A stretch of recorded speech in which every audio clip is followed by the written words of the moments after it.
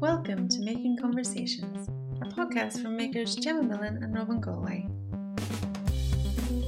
Today we are making conversations with Anna Ross Boylan and makers featured in the pinned exhibition from ACJ SNI. Welcome to this special collaboration series with ACJ SNI. Today we are with Anna Ross Boylan, who you may remember we spoke with in Series 2 of our podcast last year.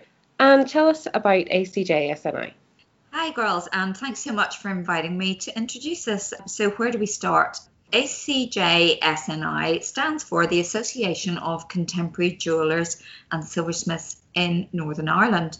It's a regional group of the larger Association of Contemporary Jewellery in the UK based, but it's also international. It has a worldwide membership and it's been on the go for quite some time. Their remit is to actively engage with the community and bring jewellery into the conversation within their own regions as well. And I think, I've been involved off and on since it began, actively and more passively, let's say.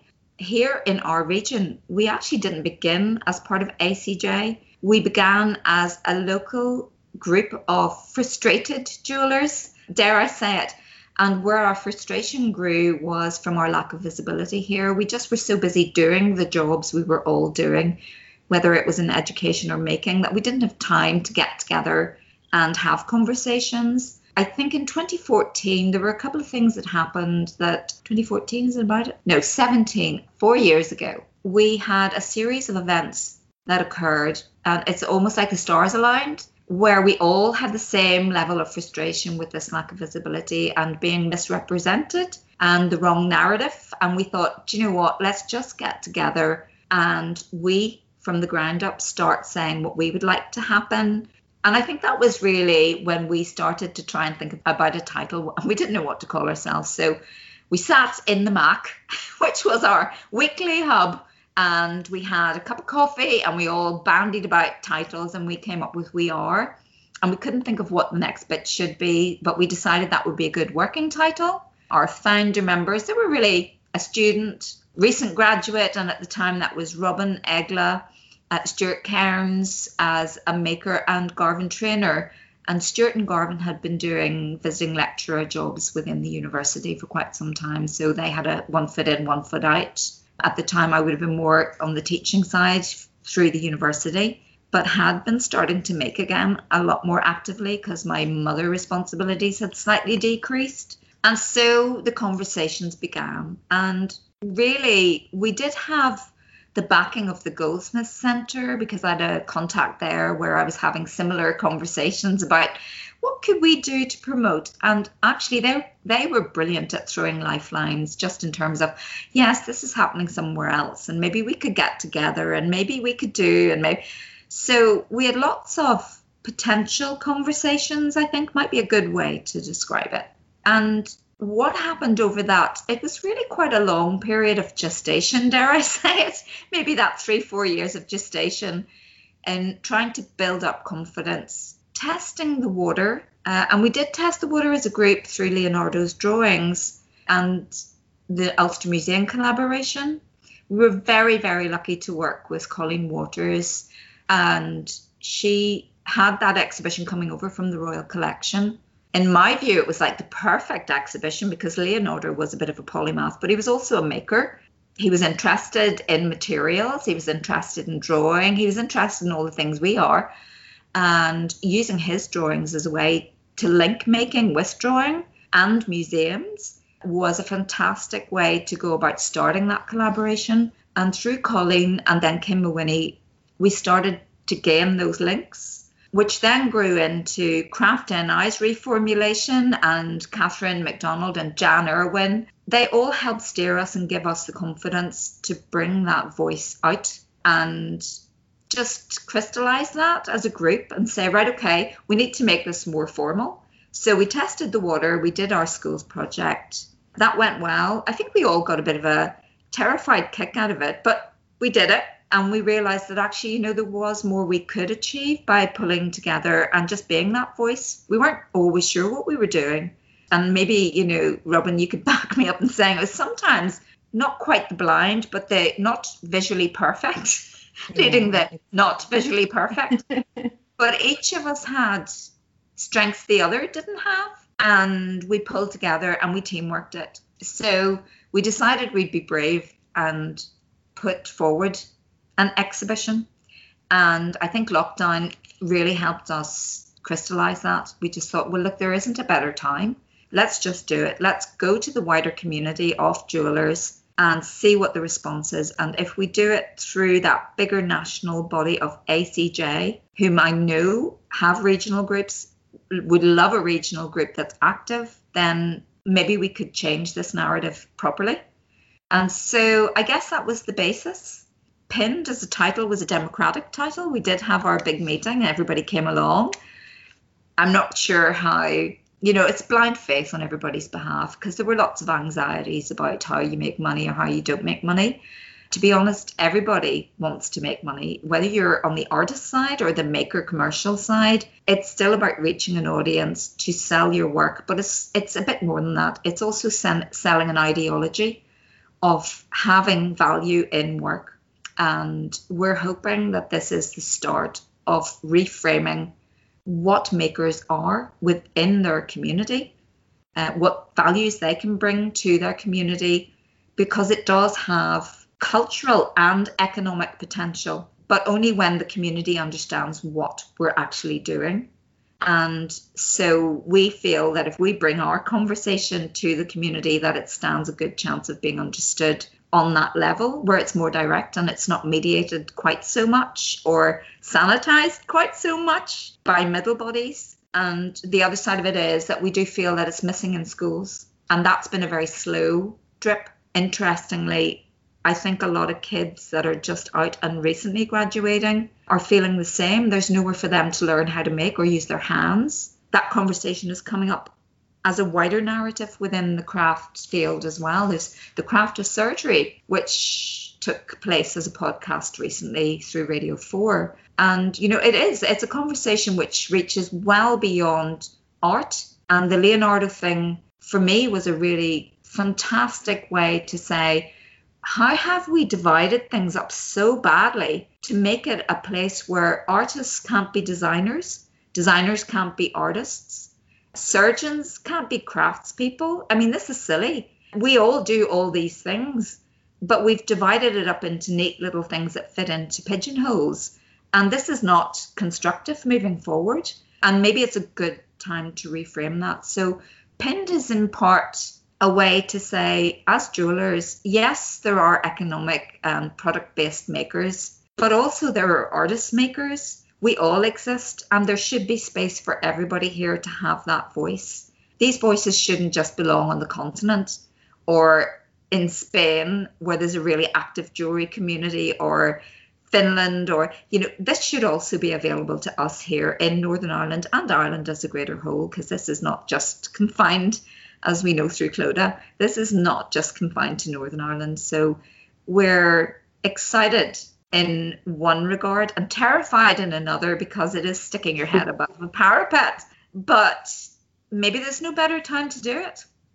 That's it. What an amazing origin story. It all just seems to be the right place, the right time, the right people, the right energies. That's it. Life. Yeah. Gemma, that is maybe a good way to sum it up. Things don't always happen when you think they should happen. It takes a series of things to fall into place for the timing to be right. So maybe that's a good thing to say to youngsters. Don't always be anxious about not hitting targets that you think you should set, because maybe it's just not the right time. But don't give up. Keep plugging, keep trucking, because that time will come somewhere down the line. It makes more sense to me now at my age. I heard that when I was younger, especially after graduation. This isn't a race, this is a journey, and it never really got absorbed. And it's not until you start that journey, or you're along that journey a little bit, that you realize actually time is your friend in this. You need that time to develop. So these series of episodes that we're introducing forms part of an exhibition project, which you explained, called Pinned. And although maybe pretty obvious, could you tell us what the exhibition is?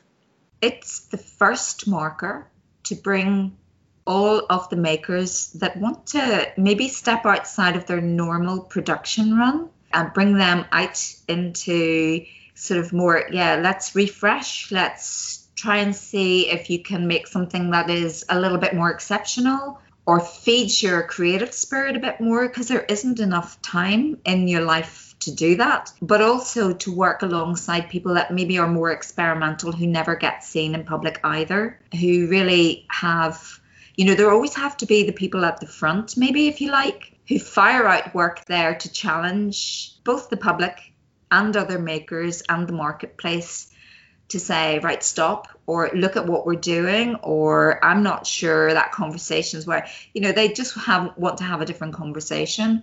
And so to bring the two sides together and not differentiate is quite a unique thing to do. Often titles can be quite restrictive or exclusive, and we didn't want that. So Pinned was an ambiguous title on purpose, and it allowed people that were maybe more comfortable within the normal remit to still make something a little challenging, but equally it allowed people who are quite challenging to still stick within that remit. So it was broad and necessarily so. And I hope that the narrations and the visuals that support it do explain that quite well. But it also allows people that normally make shovels like Sharon or sculptural pieces like Stuart to also make work that fell into that remit of, sometimes we quite like to do work that isn't our normal. It's important to stay fresh. As creatives, you get dead, you get bored if you don't do that. And I think everybody's been quite brave in pulling together. And it is exciting to see it. And I think, probably the curators, because I did slightly step aside on purpose to let them curate the show. It was brave of them to bring the clothing back into it and to let the makers decide, okay, this is what I would like it seen on, because that was quite diverse. and the little video clip will show that as well. So I know that you'll probably put that link to the video in the podcast details, but it's worth having a look, because you will see, ordinary clothing and extraordinary clothing, or provocative things that maybe are quite quiet, but they have a subtext there. So it works on a range of levels, and it's the first of many. So we're looking forward to seeing who else we can collaborate with in the future or exhibit with. I absolutely love them being on clothes. It just changes the narrative entirely. It takes it into something that is so much more approachable. So yeah, well done. That's fantastic. I've seen the exhibition and it is gorgeous. Thank you so much, Anne. It's always a pleasure to speak with you. We will now hear from makers of the exhibition about their work featured in Pinned. The featured clips in this episode include Abby Dixon, Anne Earls Boylan, Cameron Breen, Celine Traynor, Claire Mooney and Clodagh Malloy. I'm Abby Dixon, a jewellery artist based in Belfast. My brooch is titled Dendritic Growth. In metals, a dendrite is a multi-branching tree-like structure of crystals growing as molten metal solidifies. These can also occur when electroforming metals. The agate is characterised by its inclusions of branch-like crystal dendrites, which are made up of manganese and iron oxides within the stone. Dendritic crystal growth is also the process by which snowflakes and frost patterns form. The brooch is made in sterling silver and set with a large dendritic agate. My inspiration came from the stone itself. I purchased it a while ago with no definite plan for how I would use it. I have always been fascinated by how things grow, and the growth patterns within this stone look like tiny trees. Following the dendritic theme, I decided to grow some copper by electroforming. I made some basic shapes from foliage and wired them up in my electroplating tank. Electricity is passed through a copper sulfate solution and metal is deposited on the plant material. This takes a few days, and by altering the current, some interesting textures can be created as the copper grows. These pieces were assembled and cast in silver to make the brooch. I oxidised the silver to complement the colours in the stone and to highlight the textures. For me, this exhibition was an opportunity to experiment and to make a one-off piece just for fun. The brooch has a single pin and C-catch attachment. My name is Anne Earls-Boylan. I'm a contemporary jewellery artist and educator based outside of Belfast in Northern Ireland. I use the domestic environment as my resource for both inspiration and as my source for tooling. My pieces tend to be conjured out of imprints that are taken from mostly kitchen or bathroom items. It is a conscious decision, perhaps a challenge to myself, a way to avoid complicated production methods and so reduce the need for what I call indulgent machinery and to minimise the use of gas, power and electricity in the making processes that I might otherwise use. Those borrowed or repurposed tools which I do use come from empty packaging, things that would otherwise be destined for the bin or the recycling centre.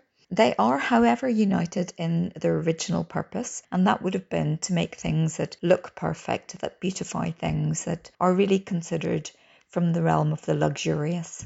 In lavishing my attention on a problematic material, plastic and polyurethane, and uncomplicated manufacturing processes, I am deliberately questioning where the problem really lies. And I'm questioning, is it with us or is it actually with the material? I also really do want to question where the value should lie. The value maybe for me should lie in the work, not so much the material. It is an agent.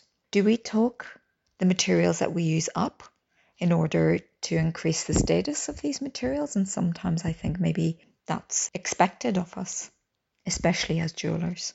And I would really challenge myself a lot of the time to question at some point, could we learn to understand the value of work, the value of effort, and the rigour behind what we call creativity, and somehow along this questioning point be open to engaging with materials and the world of materials around us in new ways? In the surface beneath, the first of the pieces I'm going to discuss, I use formed polyurethane, pigment, steel and gold leaf. Imagine, if you like, if you were to cup one of your hands and hold in it a smooth surface or form in it, light. The front face of this piece is wanting really to nestle in that hand, that cupped hand. When working with materials, I do often consider it's a little similar to being a detective. You've got to be really quite alert. You've got to notice things, very small things sometimes, about behaviour of materials, viscosity, the cure rate, perhaps what it attracts, what it repels.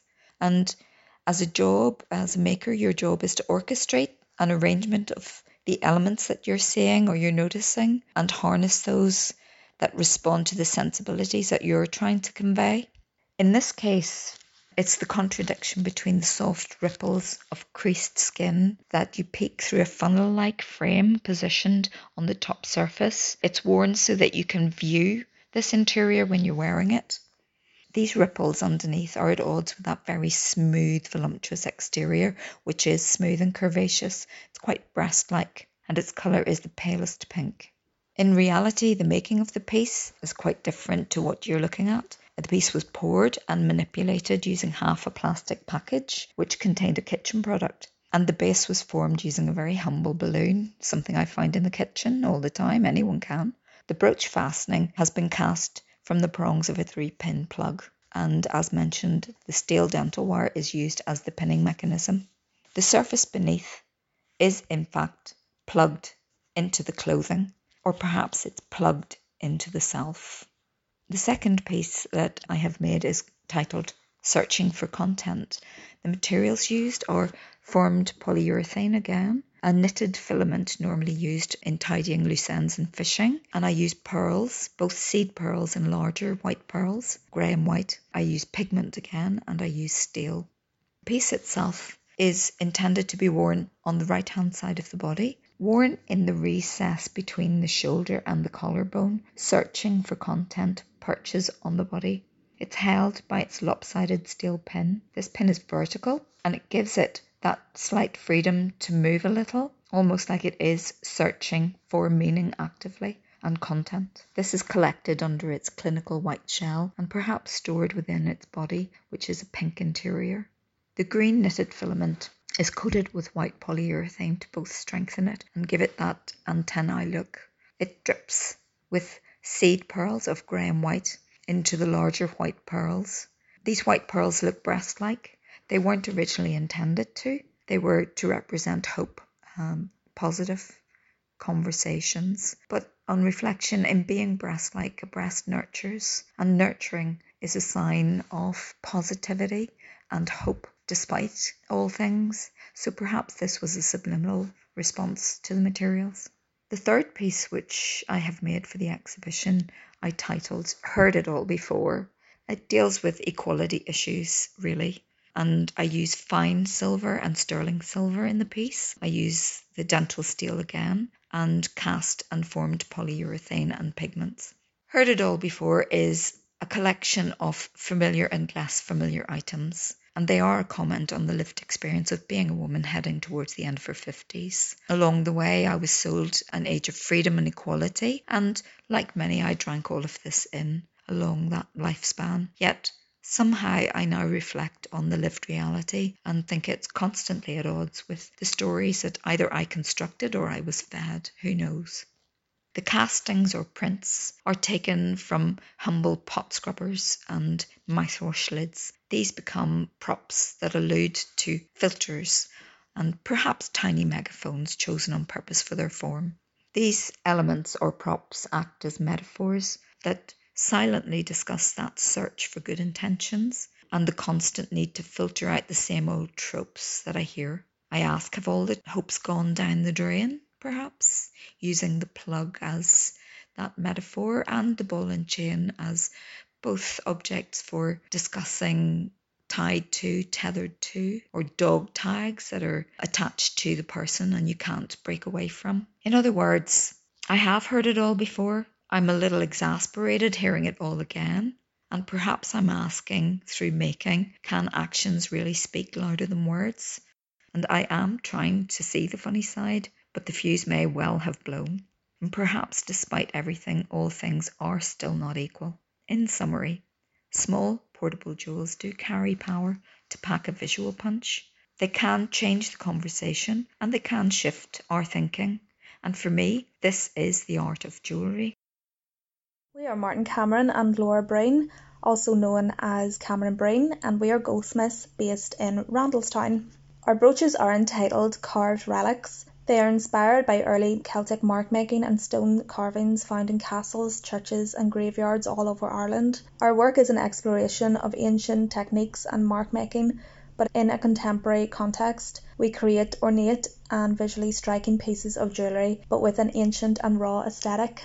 Both pins are round in shape, with a removable long silver pin running from one end of the brooch to the other. Each brooch is made from 3 tiers. The outer tier is made from yellow gold flush set diamonds and coloured gemstones. It is stepped to resemble the stonework found on castle ruins. One of these steps has the pin attached and can be pulled out from the brooch and reattached to the garment. When worn, it's disguised as one of the steps in the outer tier of the brooch.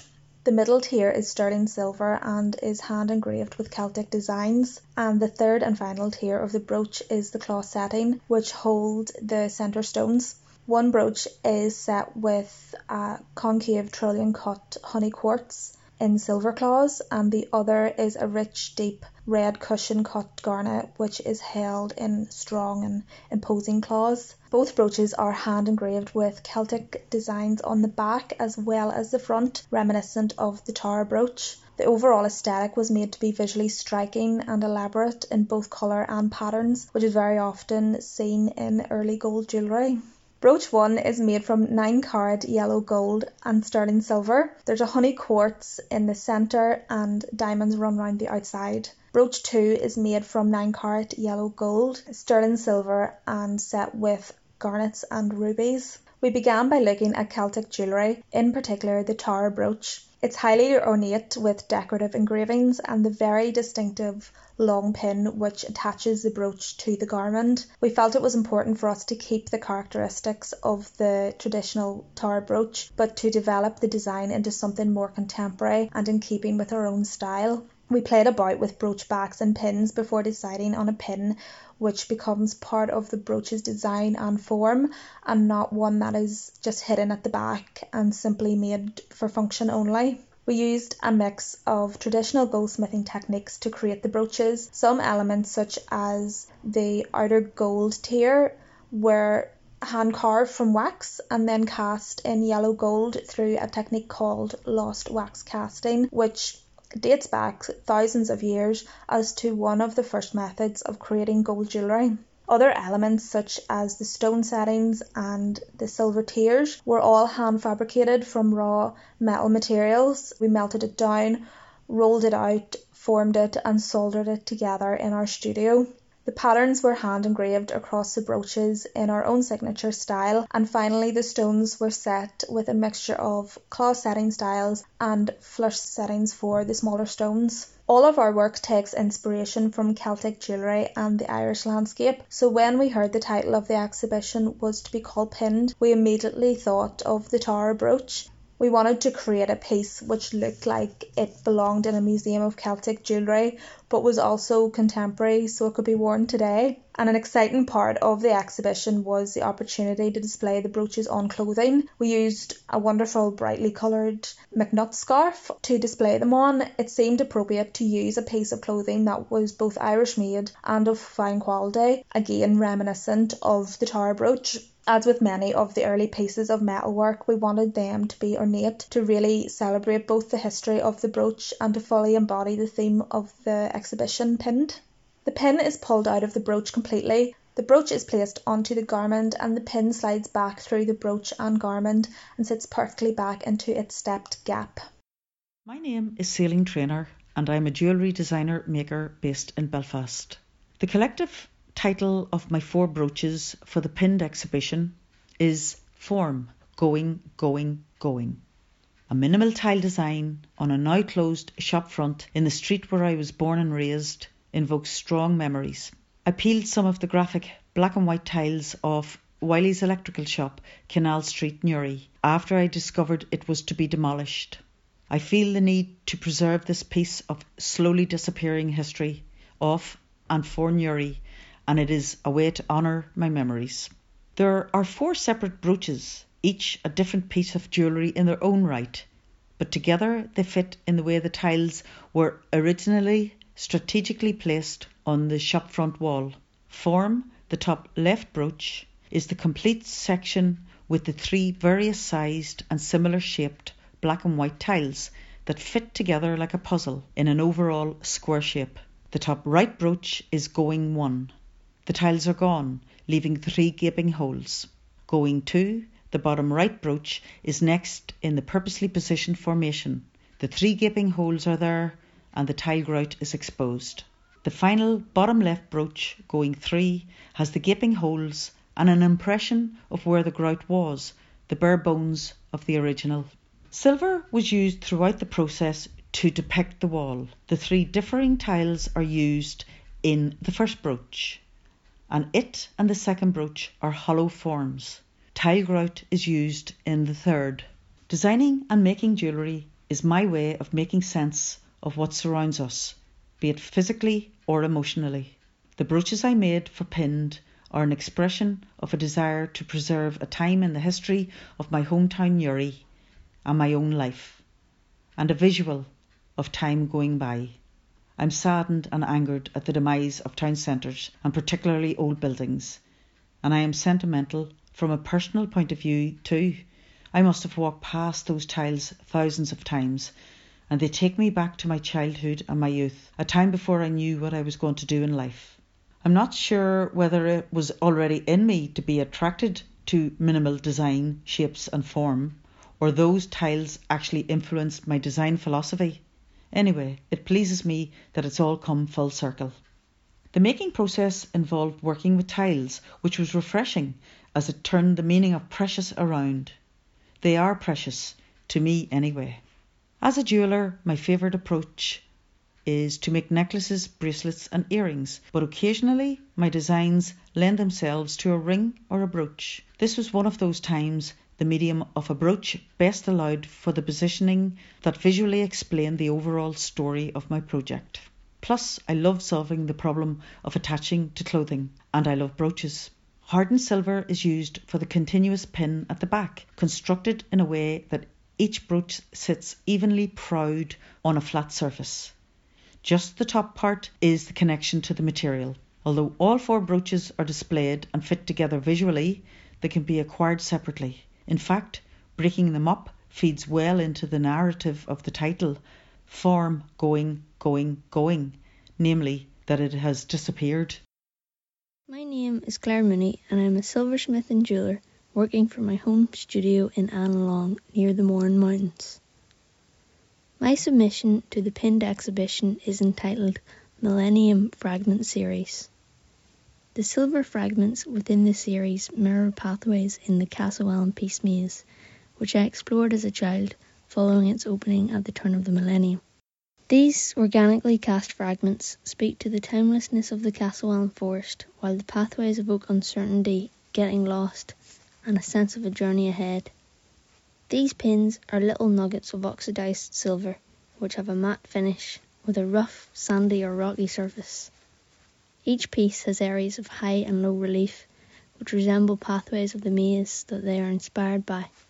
In the low areas, a little more oxide is held, which darkens the surface, while the high points are a little more exposed and silvery in the light. My little pins have been cast into Delft clay, which is very similar to sand casting. They are cast from recycled offcuts of silver and pieces of jewellery that didn't quite go to plan. For the series, I made a relief stamp from oven dry clay and based the lines, patterns and forms directly from an aerial view of the Castlewellan Peace Maze. I then used this stamp to transfer a pattern into the surface of a levelled portion of Delft clay.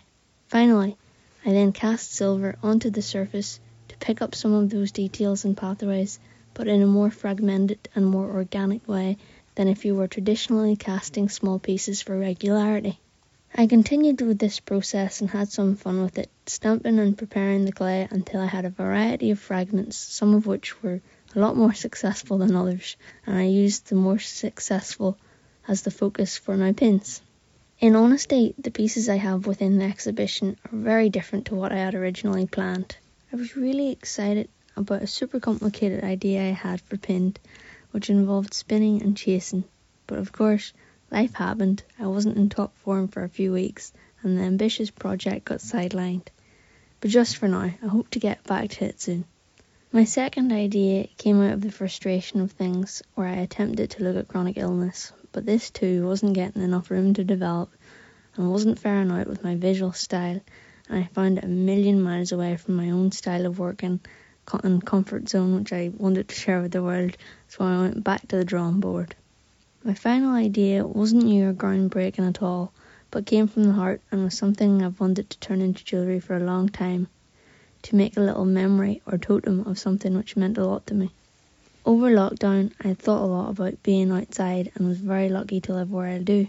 I kept thinking and reflecting on the time I spent in Castlewellan growing up. The Castlewellan Peace Maze was planned in 2000 and opened in 2001. It was put in place to commemorate the peace and reconciliation efforts of Northern Ireland. Although the reasons the maze existed were beyond me at the time, I distinctly remember going around it. I must have been 5 or 6 years old, and I was with my older sister one Sunday morning shortly after it opened. The maze had all the celebration and fanfare about it, which was a big contrast to the old gardens and Castlewellan forest. When my sister was leading me through the maze, a distant bell rang in the Castlewellan town centre, and that meant we had to go and in a hurry. So 5-year-old me, my sister and a family friend all made our way off the paths, straight through the newly planted trees, and defying all the standard maze procedures and etiquettes. I remember feeling like we desperately cheated the system, whatever that meant to me as a 5-year-old, as we ignored the real paths. Years later, and in recent years, the maze isn't new or shiny, and as the trees grew there's no more easy cheating. But at this point, we are familiar with some junctions and routes, and we certainly know which ones generally took us in the right or wrong direction.